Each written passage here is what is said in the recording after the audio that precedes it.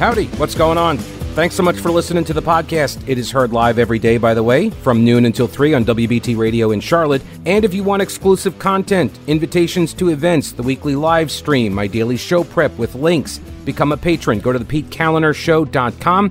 This podcast is also supported by North Carolina businesses, so please consider supporting them. Try not to skip through their short ad. Make sure you hit the subscribe button to get every episode for free right to your smartphone or tablet. And thanks so much for your support. I do have some folks on the line. I will get to y'all, but before we do that, let me bring on my guest. His name is Dr. Marty McCaffrey, and I want to make sure I get this correct. You are the director of the Perinatal Quality Collaborative of North Carolina. Is that did I get that right, sir? Well, Pete, yeah, that's one of the hats. Okay. I'm a neonatologist at UNC Chapel Hill, but here speaking with you for myself. Gotcha. Okay, so a neonatologist, I will divulge my ignorance here. What exactly is that field of medicine? What is that specialty? That is all things critically ill babies.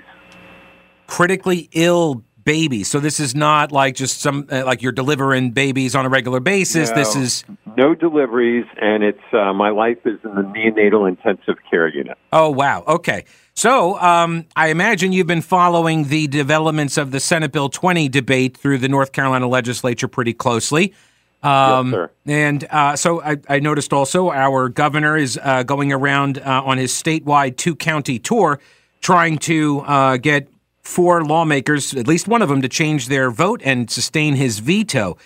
He is calling Senate Bill 20 dangerous and radical. So, well, I guess first, have you read the legislation? And if so, or if not, I mean, do you think that that is an accurate depiction of the legislation? Yeah, I have read the legislation, Pete. I actually was down there at the assembly last week and spoke on this as well in my support of it. And I think it's a terrible characterization. Actually, this is a bill that potentially has great opportunity to improve the health of mothers. It is not dangerous, and what it really does is try to bring us in line in North Carolina with the rest of the world in terms of reasonable regulation of care of unborn infants and respecting their lives. What is the norm for abortion restrictions? Sure. So what happened, North Carolina has a long history of this. So prior to the overturn of Dobbs, we were a state that was at a 24-week limit for abortion. And with the Dobbs decision, we reverted back to prior North Carolina legislation that was 20 weeks. So that's where we currently sit right now as the overall gestational age where we talk about legal abortion. In all cases, at this point, if there's risk to the life of the mother or rape or incest, there's exceptions for that. Where the rest of the world is actually, if, for instance, you look at Western Europe, their median for gestational age for abortion is 12 weeks, which is actually what SB 20 proposes, a 12-week regulation limit. We are right now in the august company of other nations in the world that include Canada, the UK, North Korea, Vietnam, and China in being at a 20-week cutoff for abortion. What, are you saying that some of those cultures don't value life? I think we've seen some sense of that in the news over the last 5 or 10 years, and certainly, of course, we've seen that with the famine imposed on North Korea and the one-child policy in China, which turned out to be an incredible mistake for the Chinese who have a demographic catastrophe on their hands. But, yeah, I don't think it's a Gus company. Yeah. All right, so the governor has also said, well, the fine print here effectively bans medication abortion at 10 weeks. It's going to shut down abortion clinics, and basically says this is a ban on abortion in disguise under a 12-week restriction, but it's actually going to basically ban all the abortions. Is that your assessment of what this bill will do? So abortion is not going away in North Carolina. What this bill will do is ask North Carolinians to take some kind of a stand on when we think a life is present that deserves being protected. And it's not going to do away with abortion at all. Medical abortions right now, ACOG recommends that abortions medically be out to 10 weeks.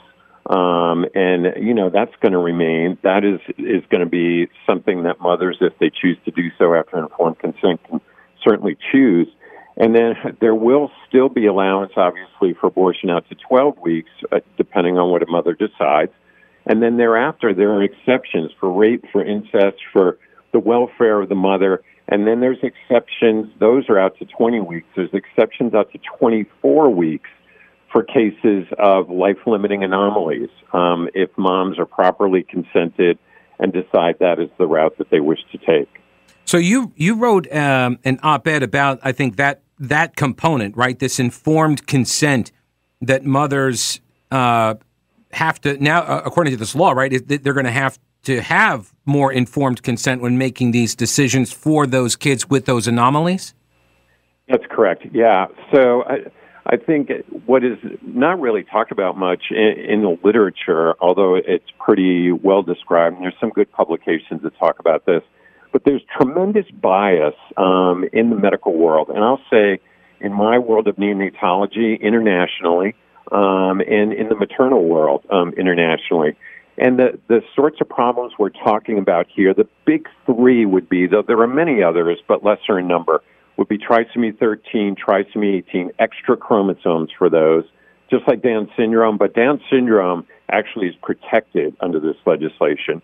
And then anencephaly, where you have incomplete formation of the brain.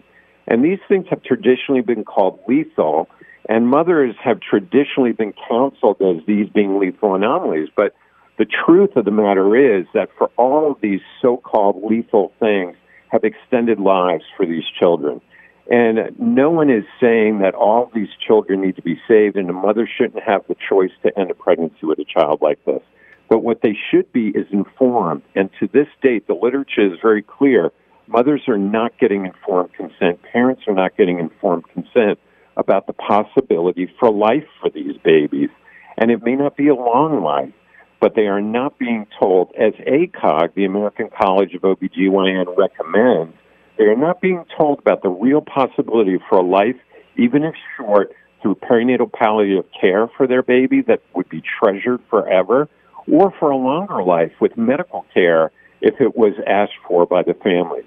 And so this is an effort just to make sure, knowing how biased the information families being given now is, that they receive full information before they decide that they want to go down the abortion road. So is this process different, this informed consent process different for pregnant women versus, other procedures? Like, is there a level of informed consent and checking boxes and making sure that doctors actually do the informed consent? Is there a...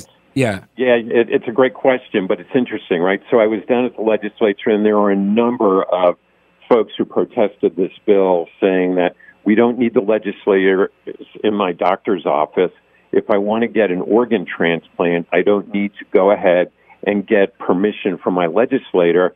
And what people really are just either unable to comprehend, unwilling to comprehend, or decide doesn't matter, is there's another life involved here.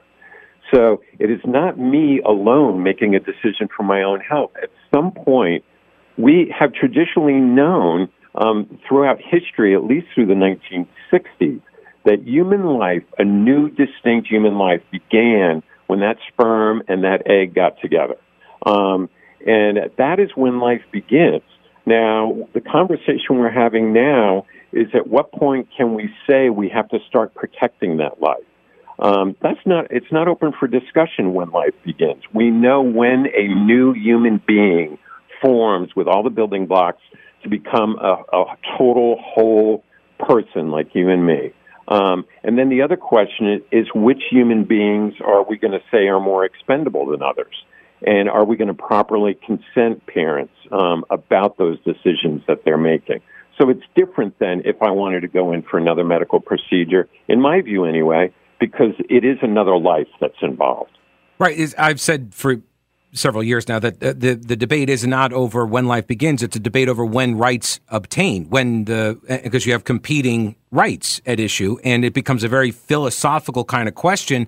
And I don't think a lot of people are kind of equipped to have that philosophical discussion, mainly because we were, thanks to Roe v. Wade, we were spared, right? The argument, we didn't have to really think about it because, the court settled it, and so we don't have to have this discussion. And now Dobbs has returned it back to us where we are having these discussions.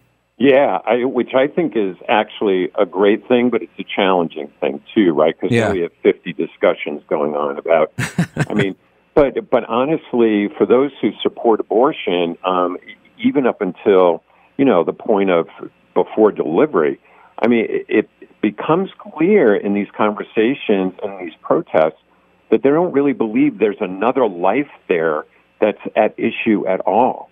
It appears to be that it's, the delivery process that grants life to some of these folks. And now a lot of people are in the middle at this point for sure. It seems like most North Carolinians, when you look at surveys, are not in favor of, third trimester or later pregnancy abortions. They want some reasonable restrictions. But you're right. Now is the time we have to decide where are those restrictions going to be. And I think the 12-week cutoff is a great cutoff. It's the first trimester. By the end of 12 weeks, you've got a fully formed little baby. Call it an embryo moving into a fetus, if you like. That's a scientific nomenclature right now. But that is an organism that has all of the major organs. They will grow over time, but all the major organs are there. There's a face there. There's hands that are moving. There's feet that are moving. And we now even know there's a lot of literature showing that there's development of pain pathways that are starting at 12 weeks. And babies at that point probably can even experience pain. We do know that at 15 weeks with fetal surgeries, most of the time, fetal surgeons now are giving pain support to the babies when they undertake fetal surgeries. Dr. Marty McCaffrey, retired U.S. Navy as well. Thank you for your service. I appreciate your time today, sir. Thanks, sir. All right, take care. Talking with you. You too, sir. Thank you. Oh, hey, real quick, before I forget, Carolina Readiness Supply is prepping for its annual Heritage Life Skills event. It's coming up in July, and you can learn how to be better prepared and self-sufficient in the event of any emergency. Things like homesteading, canning, water storage, radio communications, herbal remedies, home defense, fermenting vegetables, all sorts of stuff.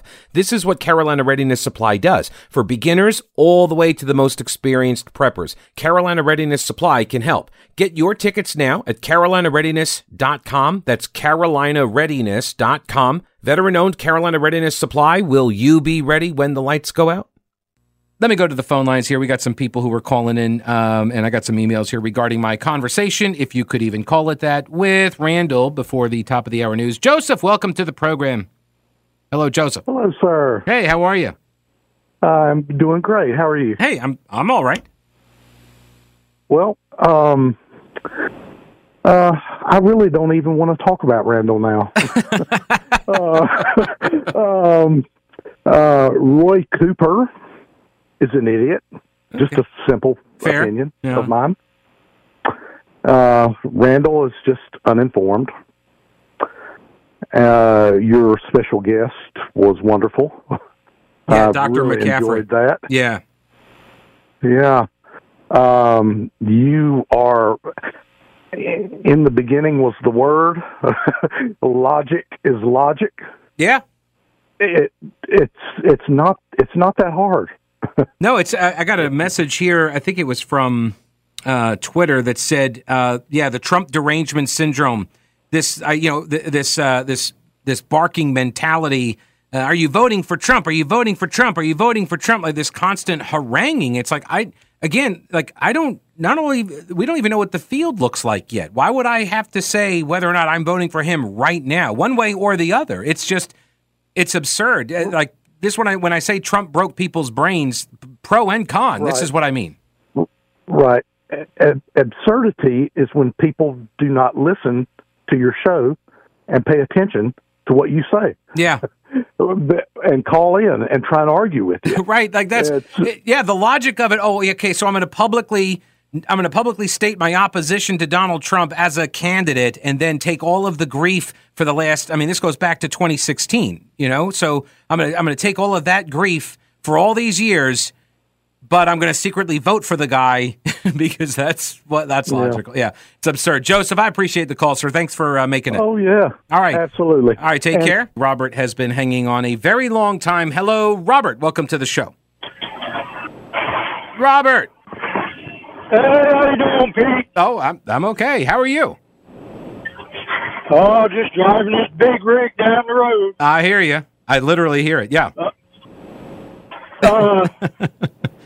About Trump, why should he bother going to court? It's predetermined. I don't. That. Well, yeah. I mean, I guess I would like to think it wasn't. But if you don't show, then you guarantee that they will use it against you, right? Then it's a foregone conclusion. You know that. And so, I would agree with you on the front end. Like, for example, when people were like, oh, we should go to New York and protest Donald Trump's indictment, right? When people were trying to organize that. And I said, do not do that. Do not go to New York. Don't even give them an opportunity to charge you.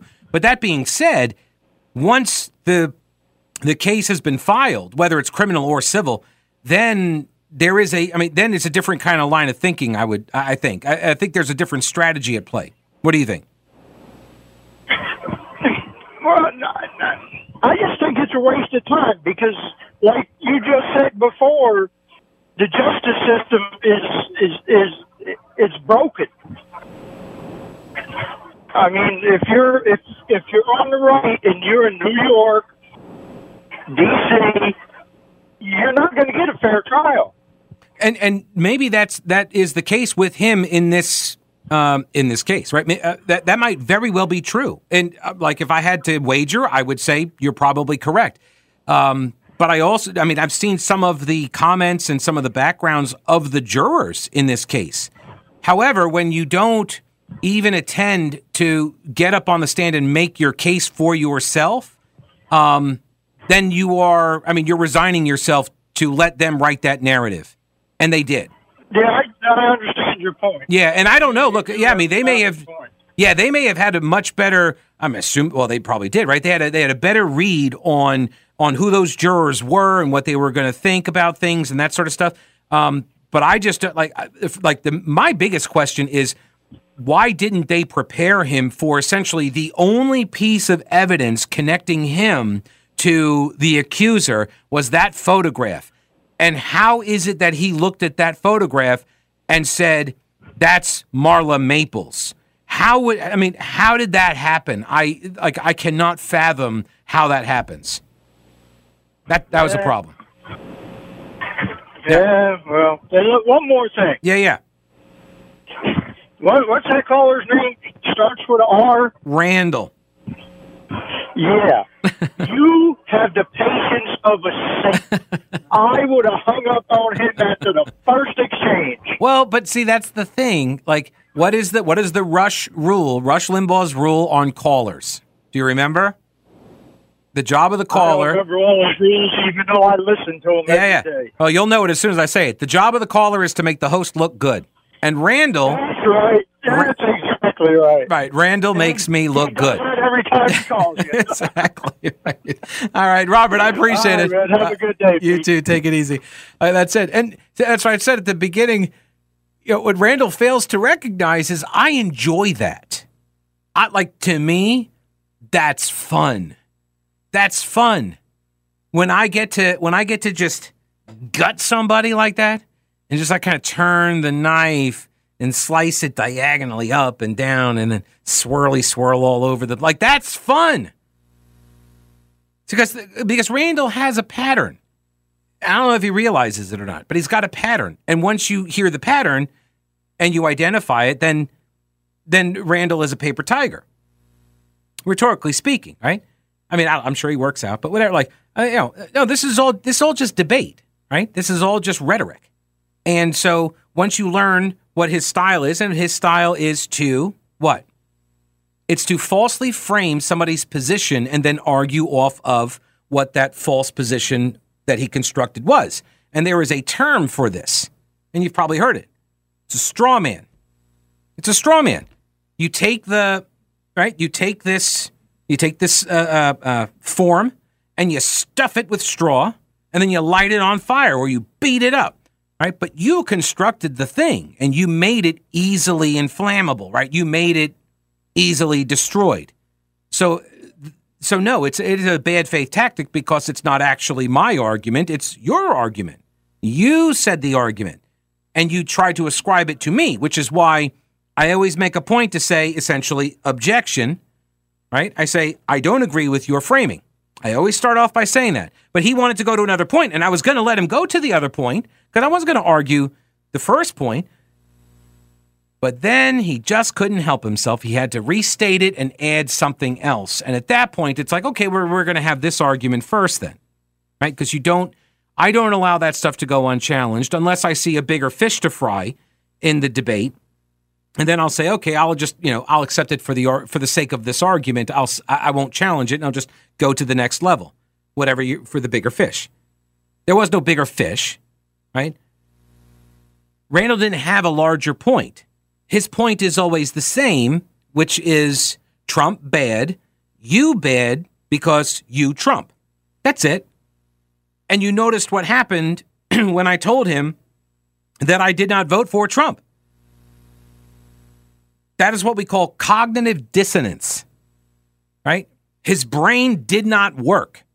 It literally stops working. The brain cannot communicate with itself because it has been presented with information that it cannot decipher. It is at odds with his understanding of the way things are and what truth is. And so when presented with this, what did he end up saying? He made a fool of himself because he says that I lied about that. It's got to be a lie. And that is absurd. Because again, the logic is not on his side. It's absolutely absurd. Why would I lie about not voting for him? If anything, I would lie about voting for him, right? That's the easier position to take. I've talked about this before, and anybody who has listened to me for any given period of time, you've heard me talk about it before, where I had to have a conversation with my previous boss in Asheville about this because I was concerned, like, I'm going to say what I think about this stuff, and it may cost me an audience, and then I'm going to get fired. I said, but I recognize that going in. But I'm not going to be able to lie for, because if he's the nominee and then he wins, like, I'm going to lie for 6 years, 8 years, whatever it is? I'm not going to do that. Now, that being said, I don't bash the guy when I don't think he's done anything wrong. And that's what drives a lot of the Never Trumpers crazy, is that if you're not bashing Trump on everything 24/7, they consider me to be a Trump fan. And if I'm not praising him 100% of the time, then then I'm a Never Trump deranged syndrome. Like, no, I don't let him dictate my views on everything. All right, now you've heard me talk about them. Old Grouch's military surplus. They're expanding with more ways to get your hands on authentic U.S. military surplus items. Go to oldgrouch.com. Check out the links for the online auctions for rare finds and the vintage shop. Unique, really cool items. From modern tactical gear to historical collectibles, Tim at Old Grouch's is always finding new stuff. When I started the podcast at the beginning of the pandemic, my first advertiser was Old Grouch's. If you enjoy the show and derive any value from it, I'm hoping that you will consider supporting one of the businesses that make it possible. Lots of gift ideas for that person who loves the military style for fashion or decor. There really is something for everyone at Old Grouch's Military Surplus in beautiful downtown Clyde and online at oldgrouch.com. Let me bring on Ernest. Welcome to the program, Ernest. How are you? Hey, Pete. How are you? Hey, I'm well. How are you? Okay. I just thinking about all this stuff. First thought in my mind was Brett Kavanaugh's persecution with the woman that couldn't remember anything where she was. Well, which one? There were like three of them that couldn't remember everything. Well, particularly the one that didn't take airlines but ended up flying everywhere. Yeah. She was so traumatized by it. That's right. And this one up in New York, and of course we've got the opposite side of the fence with the former staff aide to Joe Biden that gives rather graphic testimony as to what Joe Biden did to her, but it seems like a number of factors are involved here. You have a media which has no critical interest in who these individuals are and really the validity of their story. The venues that you have, particularly like in New York, are so anti-conservative or Republican, and it is this get Trump thing. Mm-hmm. He's not a politician. A politician would avoid the third rail on any time they talk. He just can't seem to keep his mouth shut. And if he is the nominee for the Republican Party, he will self-destruct because, to me, I voted for him. I would never consider it again. He is so grievance-filled, he will destroy himself and take this country down a second time. That's just how I look at it. Because unless you had a news media, TV media that was willing to get critical analysis of all of these issues, you're handicapped already. Mm-hmm. And I just wanted to get your opinion on that. I think it's more than just Donald Trump. I think it's the fact he is who he is, but it's also in the environment that you're in a judicial venue that will not they won't give you the benefit of the doubt, and it's just and the news media. Well, right. So yeah, I mean, you got a couple things going on, right? Like you've got sort of the changing nature of the people who are in journalism. Matt Taibbi and Glenn Greenwald have talked about this very thing. I've talked about it for years, which is there are a lot of I call them trustafarians, right? A lot of very wealthy kids from upper class or upper middle class backgrounds from the elites. They go to school, they get their degrees in journalism or broadcast, whatever, and then they go to work in these major markets, and they don't view themselves as fighting for the lower class, the blue collar workers, the little guys. They don't see that as the job, and historically that was how reporters saw themselves because they were of that class, right? These were people that were blue collar, lower class or lower middle class. They were not wealthy people that got into that line of work. And so what happened then is that they kind of attached themselves to the power structure that the media people have, and they're no longer there to speak truth to power. They are there to promote a particular viewpoint. And so if the power that is in charge, if they are of the same political philosophy, they don't speak truth to that. Right. So to your point about the media, choosing which trials to cover and that sort of thing, CNN, MSNBC, even C-SPAN did not cover live on their television, did not cover the House Oversight news conference today. I understand that. Yeah. I understand that. But there were probably people searching for that on these other sites that turned to Fox. I have to believe that because you don't get some of the ratings that Fox was developing. They had crossover. Yeah. But, people, I think that's, if people weren't doing that, I think Joe Biden's poll ratings would be much higher than what they were. American people are beginning to realize what's going on. And I think Joe Biden benefited from Donald Trump being his opponent, much like Trump benefited from Hillary Clinton being his. Oh, sure. But I don't think Trump will be the nominee. I have no idea. I gave up making those kinds of predictions in 2016. I refuse to do any more. Ernest, I appreciate the call, sir. Take care. All right, you too. Yeah, like I was. I realized in 2016. I'm looking at the polls. I'm all into it. Hillary Clinton's going to win all the polls and this and that. And then of course she doesn't. And I'm like, you know what? I don't need to do this anymore. Why am I doing this? Just so I get to brag afterwards that I totally read the polls right? What do I get out of that? Who cares? Right? Because it's not like if I got it wrong, like people would, well, actually they did. They totally skewered me afterwards. That's another reason I don't do it. Yeah. All right. Well, I know I'm not good at it. And jury trials. I don't do that either. Don't make those predictions. I'm just wrong. I'll see you tomorrow. Don't break anything while I'm gone.